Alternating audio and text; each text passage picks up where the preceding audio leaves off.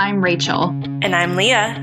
And this is Hashtag History, the podcast for both history nerds and history haters alike, where we dive into history's greatest stories of controversy, conspiracy, and corruption.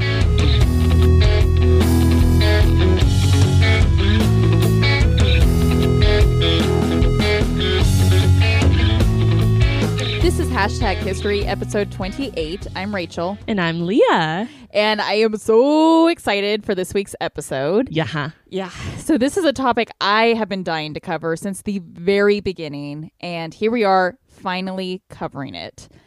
For anyone that cannot read or just adores us so completely that you downloaded the episode without reading the title, we have all heard the phrase, "Don't drink the Kool-Aid." And this week, we are going to be telling the dark, sad, twisted, horrible story that is the origins of that phrase. I don't think you had quite enough descriptive words. Was there. that not enough? No, definitely not. It was like the further and further I got into researching this one, the more depressed I got. Cool. So, yeah. Really great. Here we go, guys. Okay. If that wasn't a good enough sell for you, I don't know what will be. Yeah, maybe I should have said that in the first 2 minutes of the episode. Get ready to get depressed, guys. Great. Anyway, let me give you guys a snapshot of what we will be discussing this week. On November 18th, 1978, 919 people of the Jonestown settlement in Guyana died in a mass suicide as the result of injecting cyanide. Over 300 of these victims were children. This mass suicide was orchestrated by psychopath occult leader Jim Jones, the leader and founder of the People's Temple.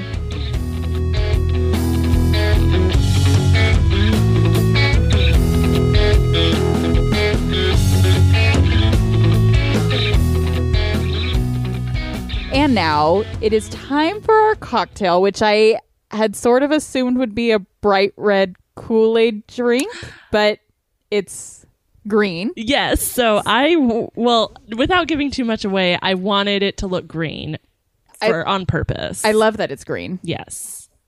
I'm not going to give more than that away. Now, since this is a two-parter, this whole part will be diving into more of the backstory of Jonestown, I'm This assuming. is correct. Yep. Okay. So with that being said, this week's cocktail might not make a ton of sense now. Okay. Right? If you're totally unaware of this. Yeah. But eventually it will make sense. Yeah. Okay.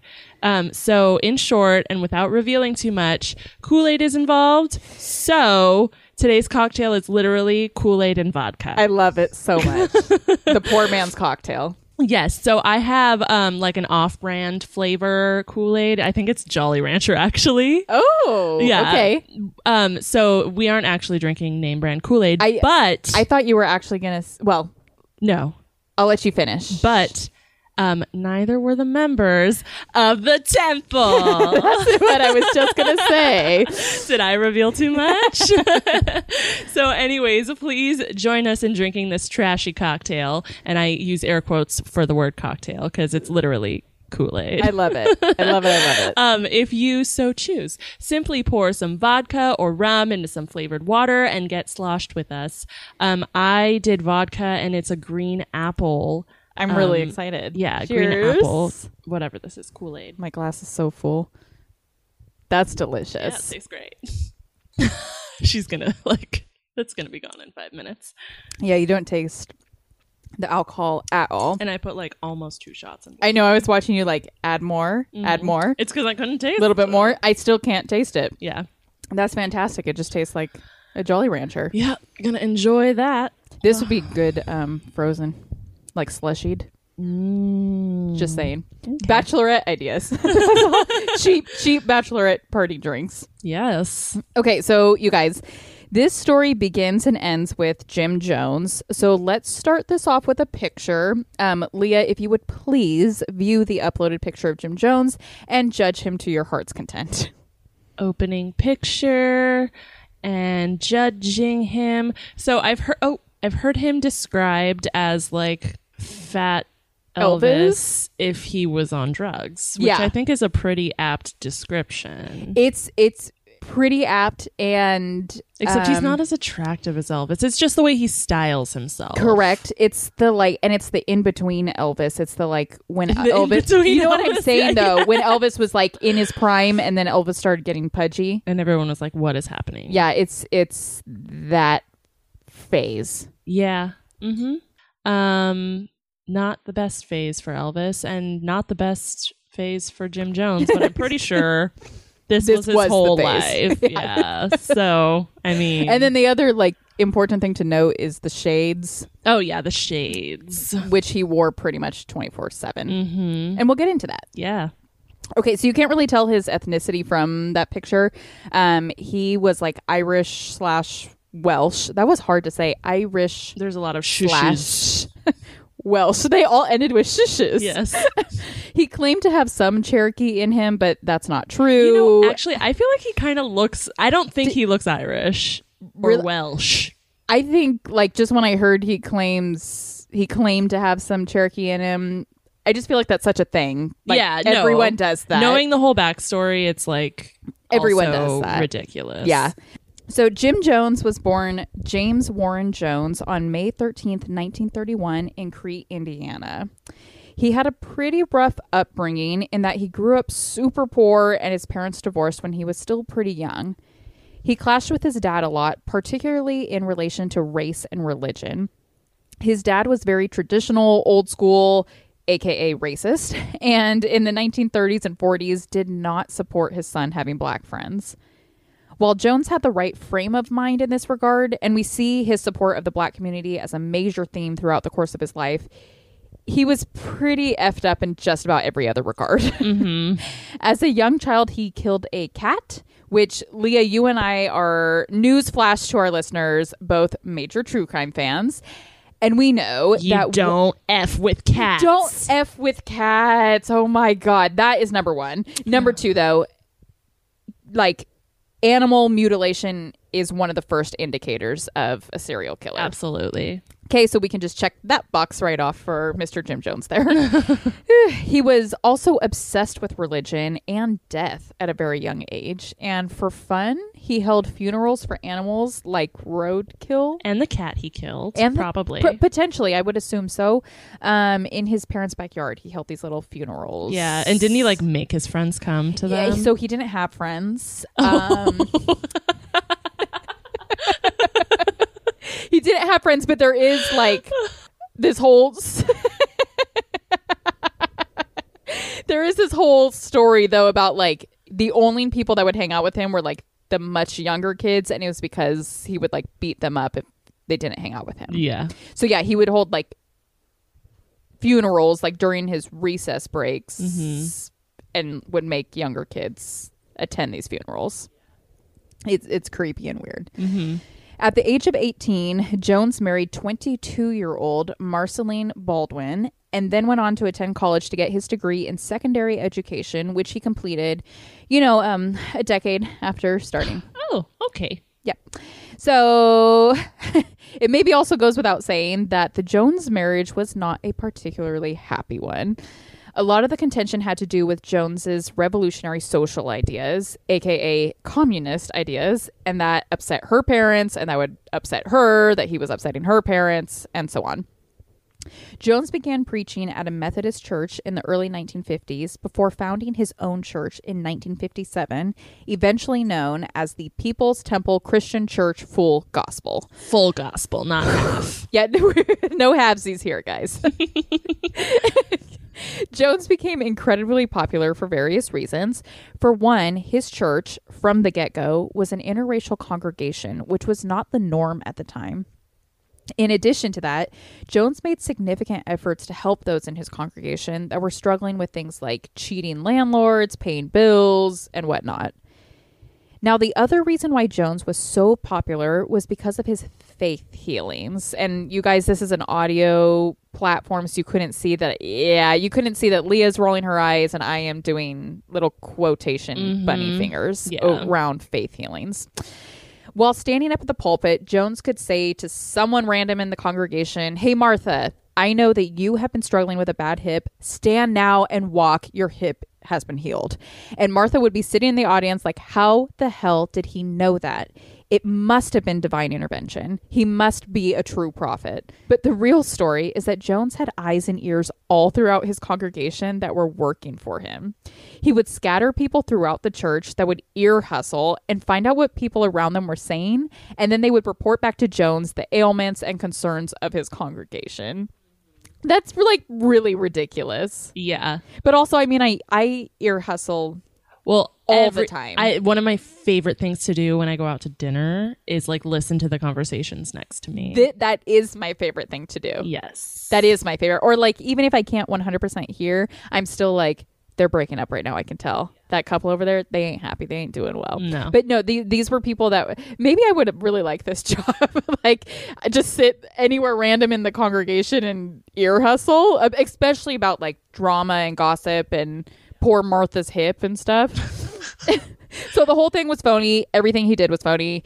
It's kind of long, Leah, but I'm going to have you read an excerpt. This is from a Newsweek article that really details all the effort Jones would put into making his miracle healings look real. Sweet. Okay. The, quote, healings were strictly carnival stuff. Jim would tell a person he had cancer. Then they would carry back a towel with bloody meat in it. Yeah. Jim would holler, "Don't get too close to that cancer." But I would look right at it and, it was the same piece of meat every week. I think they kept it refrigerated. Ew. Super gross. Yeah. Eventually, Jones refined the Cancer Act, commanding his top aides to find a better prop. They devised a mixture of chicken entrails and their own blood. Yeah. They then left it in a warm room until it congealed into a rancid and apparently convincing mess. Jones also allowed congregations to eavesdrop on his conversation with, quote, spirits, aides who hid in crawl spaces in the ceiling. Wait, what? People that were hiding in the crawl spaces of the ceiling so he could hear his congregation's conversations. Okay, but he allowed it. Yes. Okay. Once he even healed himself of a mysterious gunshot wound from an unseen sniper, and he displayed his bloody shirt in a glass case like an icon. The stunts were often orchestrated to suit the audiences. The elderly blacks who formed a majority of his followers usually witnessed old-fashioned tent revival-style cures, for example, and visiting radical celebrities might be treated to a seance with the soul of sainted labor leader Joe Hill. Yeah. Wow. So to go back through some of that in case it's weird and confusing, which I would assume it was. Yeah. Jones would literally get two people from his inner circle to pretend like one of them had cancer. The one that did not have cancer would rush the one with cancer out of the room, give him these chicken guts, and then they would run back to the congregation claiming that the guy with cancer had coughed the cancer up, aka chicken guts. I know that lots of people talk about this because at this point it wouldn't have been considered a cult yet, right? It was just like this progressive kind of weird church. You're right. Who the flip is believing this? That's kind of what we're going to go into a bit because, well, if you weren't part of that inner circle, that's more my question is like his inner circle knew. Yes. Because they were in on it. And my assumption is, well, he's doing all this other good stuff, so I'll look past the bullshit. Exactly. And I think for the other people that were not part of that inner circle that really believed, I think it's similar to that. He was doing amazing things for them. He was really helping the Black community. He supported them. He helped them with their bills and their landlords, their racist landlords that were cheating them out of money. He was super involved in like those social aspects. And so they wanted to believe. Yeah. And I mean, I think people generally do. They want to find something to belong and to believe in. Yeah. For sure. We're going to play an audio piece here of one of Jones's sermons provided by the Jonestown Institute. I want to make sure I credit who provided this information. It is a website that has a bunch of the audio because Jones would record pretty much everything. And so the Jonestown Institute website, they have uploaded all of this audio to their website, and it's free, it's open, it's public domain, but they do ask that you credit them. So thank you, Jonestown Institute, for uploading that stuff and letting us use it. Okay, so we're going to listen to it. And when you are listening to it, I want you to listen knowing that it's all bullshit. Spirit, who, he said, the Word would discern the thoughts. God would discern the thoughts of the mind and know the intents of the heart. You said once in your heart, my child's daddy and I separated when my child was 2 years old. Yes. And my hubby married twice after we separated. Yes. He is dead now. Yes. His name was Hillary. Yes, yes, yes.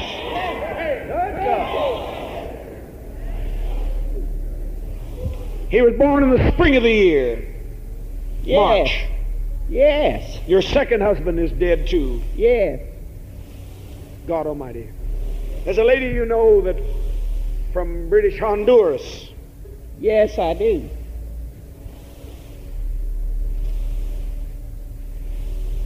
This woman has a son named Ronald. Yeah. The right hand is in trouble.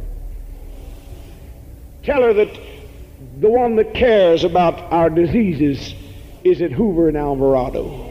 Yeah. Spirit.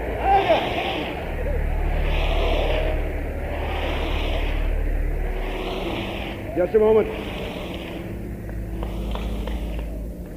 But more than anything, I'm talking about the problem you've been having in the chest. Right here in the chest area. Yes. It's been building up even here today. Yes, it has. But I have come to break all the bonds that hold you. Yes. To loose the heavy burdens. Yes. I have come to set the captive free. Yes. I have come to give you a new heart right now. Yes. Boom, boom, boom, boom, boom, boom, boom, boom, boom, boom, boom. Now it's gone. Now it's gone. Now you don't have any heaviness, do you? The heaviness all gone now? Yes. You've got a new heart, child, so just rejoice. Praise God. Okay, so it is bullshit because not only did he know all of this information about her beforehand, but she knew it was bullshit too. This was an inside job. This woman knew that Jones was a phony. You can hear it in her bland, repetitive, yes, yes. Jones had many people that knew he was a phony, and yet they went along with the act. Why? A woman named Terry Buford O'Shea, who ended up fleeing from the People's Temple, explained. Leah, do you mind reading a little bit of what O'Shea had to say? Absolutely.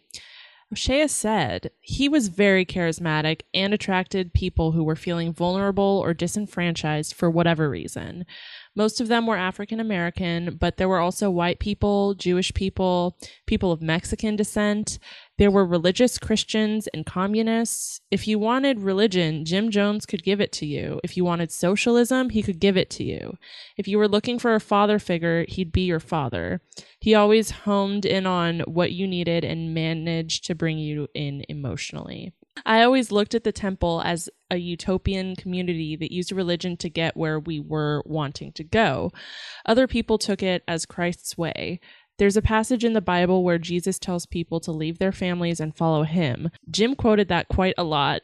He said he was Gandhi, Buddha, Lenin. He said he was the coming back of anybody you'd ever want to come back, and we believed him. Jones was known to study the writings of Adolf Hitler, in particular his means of manipulating people. And Jones became pretty damn good at it. He became so good at manipulating people that he was even able to manipulate and convince powerful figures such as the San Francisco mayor, the Los Angeles mayor, the governor of California, Jerry Brown the first time around, and more. These people all endorsed and supported Jones and what he was doing in the People's Temple. Jones had another way of making money for his temple that I just had to throw this in here because it is so freaking crazy. I literally don't know what to make of it. Imagine like the craziest thing, a way to make money, and you still won't think of it. I mean, I don't know. So Jones, he imported monkeys, and he sold them door to door for $29 each to people in order to make money. Yeah. And I just I don't know what to say about that. Like, people are actually buying monkeys from someone that showed up at their door and sold it to them. You're like, oh, that sounds like a good idea. Yeah, I've been needing a monkey. I need someone to do the dishes or what. I don't know what you need a monkey for. Also, where are these monkeys now? Still in Indiana, like decades later? No, they're probably dead. I have so many questions about this whole thing. Like, I would love to read, like, if someone did a thesis statement or like did their whole like dissertation on like The lineage of the monkeys in Indiana. Thank you. Yes. Yeah. I would read it. Absolutely. Who buys monkeys for $29 that someone brought to your doorstep? Would if someone came to your doorstep right now and said, "I'm selling spider monkeys," are you interested? Probably not. I don't think that's legal. But are they cute? How cute are they? And do they get along with cats? Are they house trained? all I can think of is, did you ever watch that one episode of Oprah where the lady had, granted monkeys and apes are not the same thing, I'm pretty sure it was an ape that she had as like a pet. No. And it actually ripped her face off. Like, ripped the face off. I do remember hearing something about an ape ripping someone's face off. I just didn't realize it was a woman that just had it as a pet. Yeah, no, she was like, "It's my best friend," and then her best friend ripped her face off. So, oh my god. So I'm gonna pass. Gonna pass on the monkeys? Yeah, you can have one though if you want. I think I'm okay. Imagine if you had one during this whole podcast. It's like in the background the whole time. No, to be honest, the answer to most of the questions I was asking, house trained, get along with cats, is probably no. So that would determine it for me. By this point, Jones had moved his congregation to good old California. And I say that because for any of our newer listeners, that's where Leah and I are from. Ah, yes. Becoming increasingly paranoid, Jones moved his congregation here as he believed this was one of the few locations where his temple would be safe if there was a nuclear bombing. Of course, makes perfect sense. Yep. All this makes sense, including the spider monkeys. Uh-huh. And his following continued to grow. In an article published in 1977 by the New West magazine, the approximate number of People's Temple members was 20,000. Which is it's mind-boggling. It is. First of all, there's not a first of all. It's just literally just one statement. How were there 20,000 human beings that bought into the bullshit? You know what I wonder? How many people go to Joel Osteen's church in Texas? I have no idea. I'm interested. I'm going to Google this right now. Not that I'm saying that Joel Osteen is a cult, although I know some people think so. For those that don't know, he runs a church in Texas. I am going to Google right now, like, the attendance size of his church, because his church is massive. Let's see. It is, I'm reading this right off of Google. It's the Lakewood Church that Joel Osteen is the pastor of. It is one of the largest congregations in the United States, averaging about 52,000 attendees per week. How do they fit that many people in a building? I'll show you. This building is humongous. Can you see that? It's literally an arena. And that's like Sunday morning church. Anyway, again, not saying that's a cult, but I'm just saying that there is a church in Texas that 52,000 people show up to every single Sunday. What are you getting out of that? Out of going to a church with 50,000 other people. Where he will never know your name or your face? Exactly. Yeah, I don't know how to answer that question. So it's right around this time, though, that Jones started to receive some pretty negative attention. According to several sources, Jones was forcing members of his congregation to give hefty chunks of their income to him. There were also people claiming that they had to give up custody of their children to Jones. Mm-hmm. But before I tell that crazy-ass story, let's talk about Jim Jones's own children. Jones liked to refer to his own family as a rainbow family because of the different ethnicities it represented. In total, Jones and his wife, Marceline, would end up adopting 3 Korean American children, an American Indian child, an African American child, and then they also had a biological white child. Them adopting an African-American child was a really big deal because it made them the first Caucasian couple in Indiana to do so. They named him Jim Jones Jr. And I watched this really powerful documentary over the weekend about the whole Jonestown massacre. And there's a lot of footage of Jim Jones Jr. talking about his dad now, you know, looking back on it.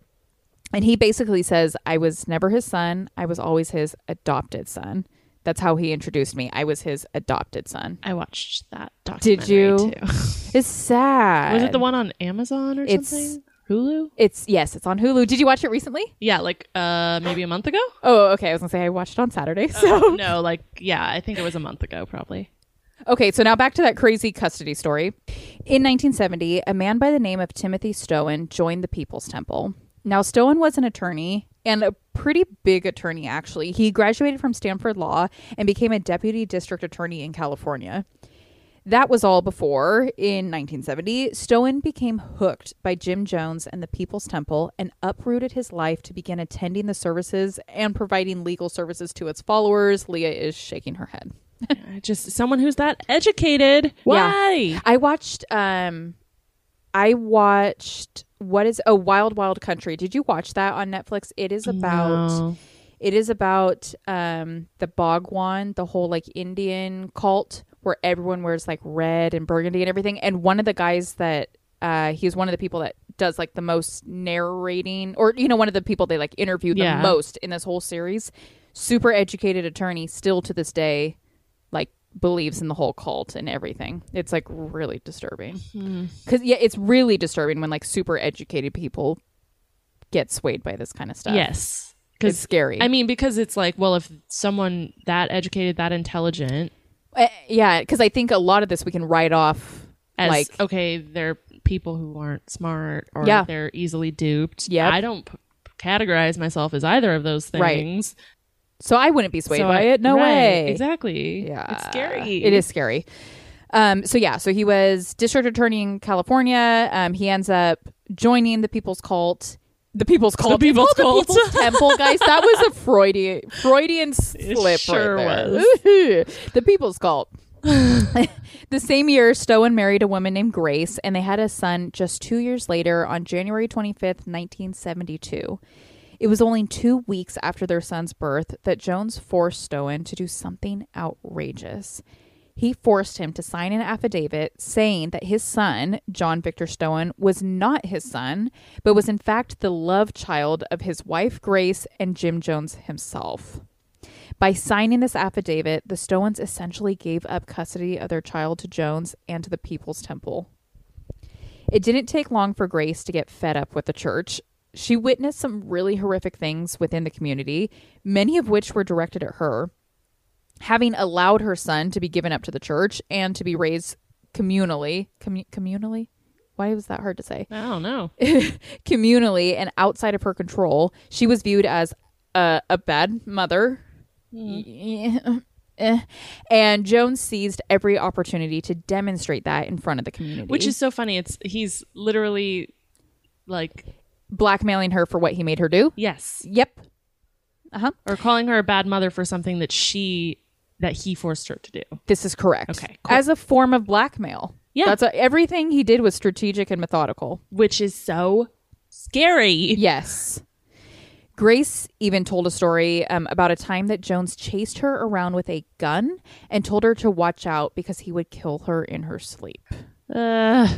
She and another community member, not her husband though, FYI, because FYI, her husband was still all in with the church. Her and this other community member, they defected from the church, and pretty much immediately after leaving the church, she began the fight for custody of her child. About a year or so later, Stoen, her husband, he was finally ready to join alongside her in leaving the church and fighting to get their son back.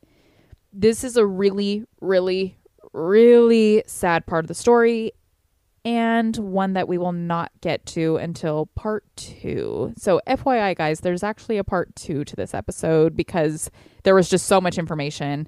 But just know that this case here that we're talking about the Stoens and the custody battle that they fought, was not an isolated event. There were several cases of parents being torn away from their children. Now, to jump back to that affidavit and kind of what we were just talking about, this was not uncommon in the People's Temple.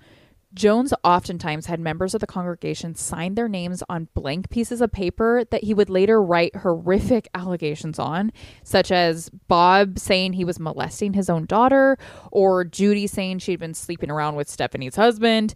And with their names signed there at the bottom of these documents, he would use them as blackmail to keep people in check, keep them in line, and to keep them within the community. I have to assume that everybody was just so scared of these things getting out, these fake things getting out, that they never talked to each other about it. But like, I mean, you're all part of a church. You're all getting blackmailed. Yeah. You would think there would be some sort of someone would mention it to someone else. Hey, I got blackmailed by Jim yesterday. Have you ever been blackmailed? Yeah, I got blackmailed by him last week. Yeah.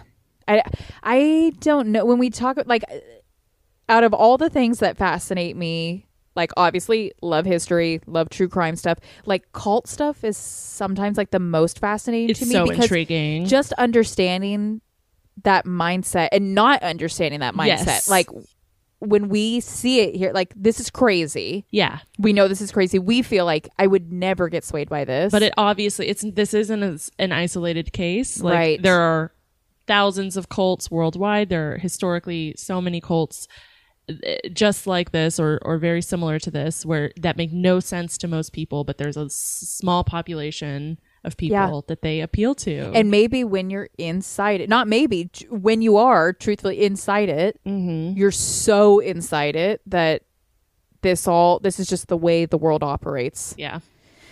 It's right around this time that Jones's paranoia hits an all-time high.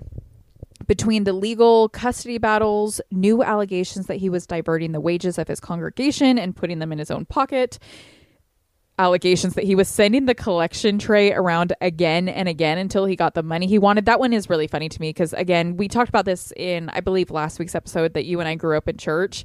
Like, when they pass, like, the offering tray around, like, several times, at least in the churches I grew up in, like, if you don't give money, you don't give money. And it is what it is. Like, you just pass the tray along. Maybe someone is like silently judging you. But nobody like, would ever. No one says anything, and the usher definitely is like, nope, no money today. Okay, cool. Moving on to the next row. Well, the whole point is you give what you can. Yes. And in Jones's church. No, you gave everything. You gave everything. And when the tray would get back up to him, and if he was unsatisfied with the amount, he would send it back around again. It's crazy. It is crazy.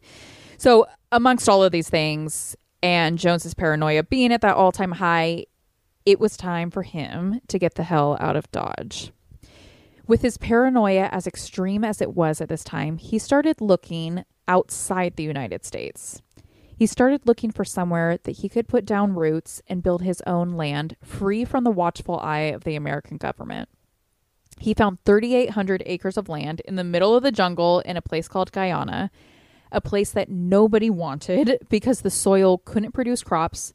The nearest water supply was approximately 7 miles away, and its proximity to the Venezuela border made it an entirely undesirable location. And yet, this is where Jones began to plant his roots. And this was where he would migrate nearly 1,000 of his followers in 1977, just to kill nearly all of them only a year later. But that is where we will pick up on next week's episode.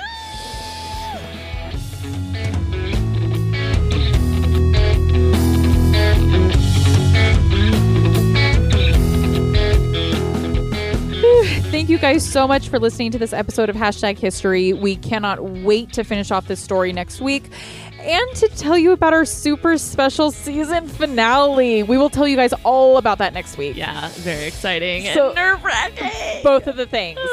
We will post the pictures, just that one picture of Jim Jones from this episode, to our Instagram, and then all of the sources that were used to put this episode together can be found on our website. If you enjoyed the episode, do us a favor, subscribe to Hashtag History on whatever podcast platform you use, share it with a friend, give us a rate and review. Staccato. I tried to change it like a little bit. Did you notice like a little bit of a different rhythm? Yeah, just slightly. Slight. Anyways, be sure to check us out on Instagram at #history_podcast. Thank you guys. Thanks.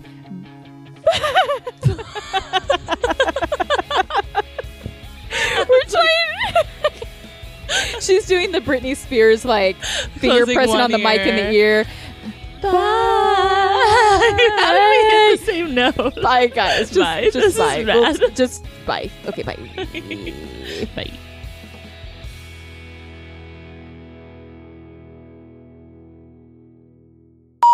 This is Hashtag History, episode 28. 28? Did you hear that? Coronavirus. But Jim. so we're going to play a transcript here, or a transcript. How do you play a transcript? A transcript is not something you can play. Let's do that again.